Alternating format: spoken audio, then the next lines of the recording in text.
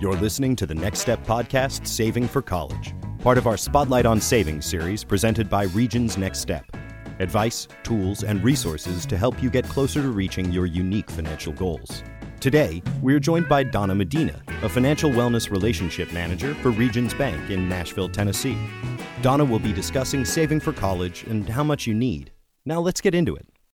Whether you're headed to campus in 2 years or 2 months, there's never a bad time to start saving for college. You probably know your budget should include tuition, but the cost of college is more than just that. Here are some tips for what to include in your budget for college, plus ways to lighten your financial load. Of course, the major item to start saving for is tuition and college fees. Unsure of the difference? Tuition covers the cost of taking classes at your college, while fees are the cost associated with things like activities, labs, and parking stickers. College tuition and fees vary greatly based on a number of factors, including whether you're an in-state or out-of-state student. According to the College Board, the average tuition and fees for attending a public four-year college amount to nearly $23,000 for an out-of-state student and just over $9,100 for an in-state student. This is something to consider when applying and ultimately identifying what school is right for you, what may be in your budget, and what are you comfortable spending on your education. When the time is right, it is possible to defray some of these costs by taking advantage of available scholarships, grants, and student loans. Next up on the list is the cost of room and board. Colleges typically offer a range of dorm options and meal plan packages for students living on campus. Average room and board for on-campus housing at a public four-year college is about $9,800 per year, according to the College Board. If you attend school near home, living with your parents or other family is a great money-saving option. If you decide to live in an off-campus apartment, consider getting a roommate to reduce your rent. You will also need to consider the cost of books and supplies. When it comes to supplies, you'll need the basics for class such as notebooks, pens, pencils, and printer paper, in addition to textbooks, which can be pricey.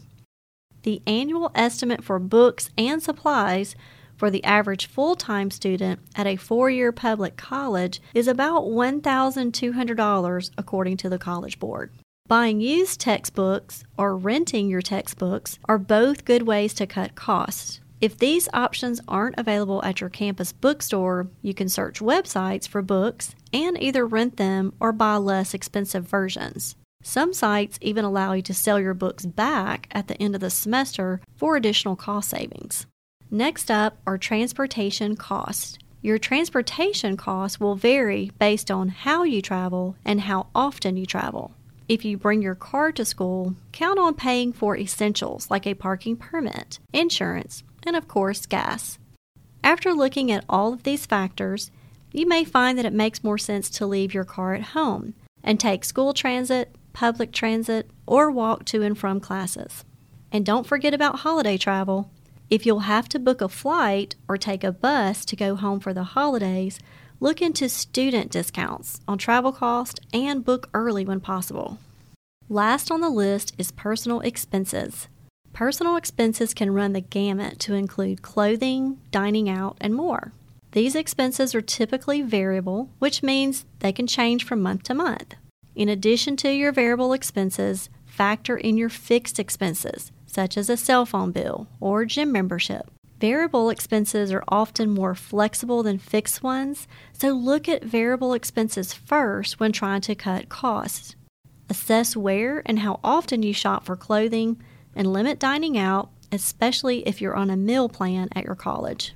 A lot of factors go into the cost of college, but planning and saving early can help ensure you have what you need when you get there, so you can focus your time on learning and having fun. And that concludes this Spotlight on Savings podcast. You can find additional information about saving and more online at www.regions.com/nextstep.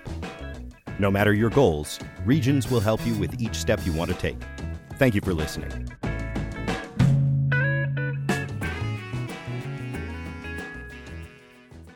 Copyright 2019 Regions Bank, member FDIC, Equal Housing Lender.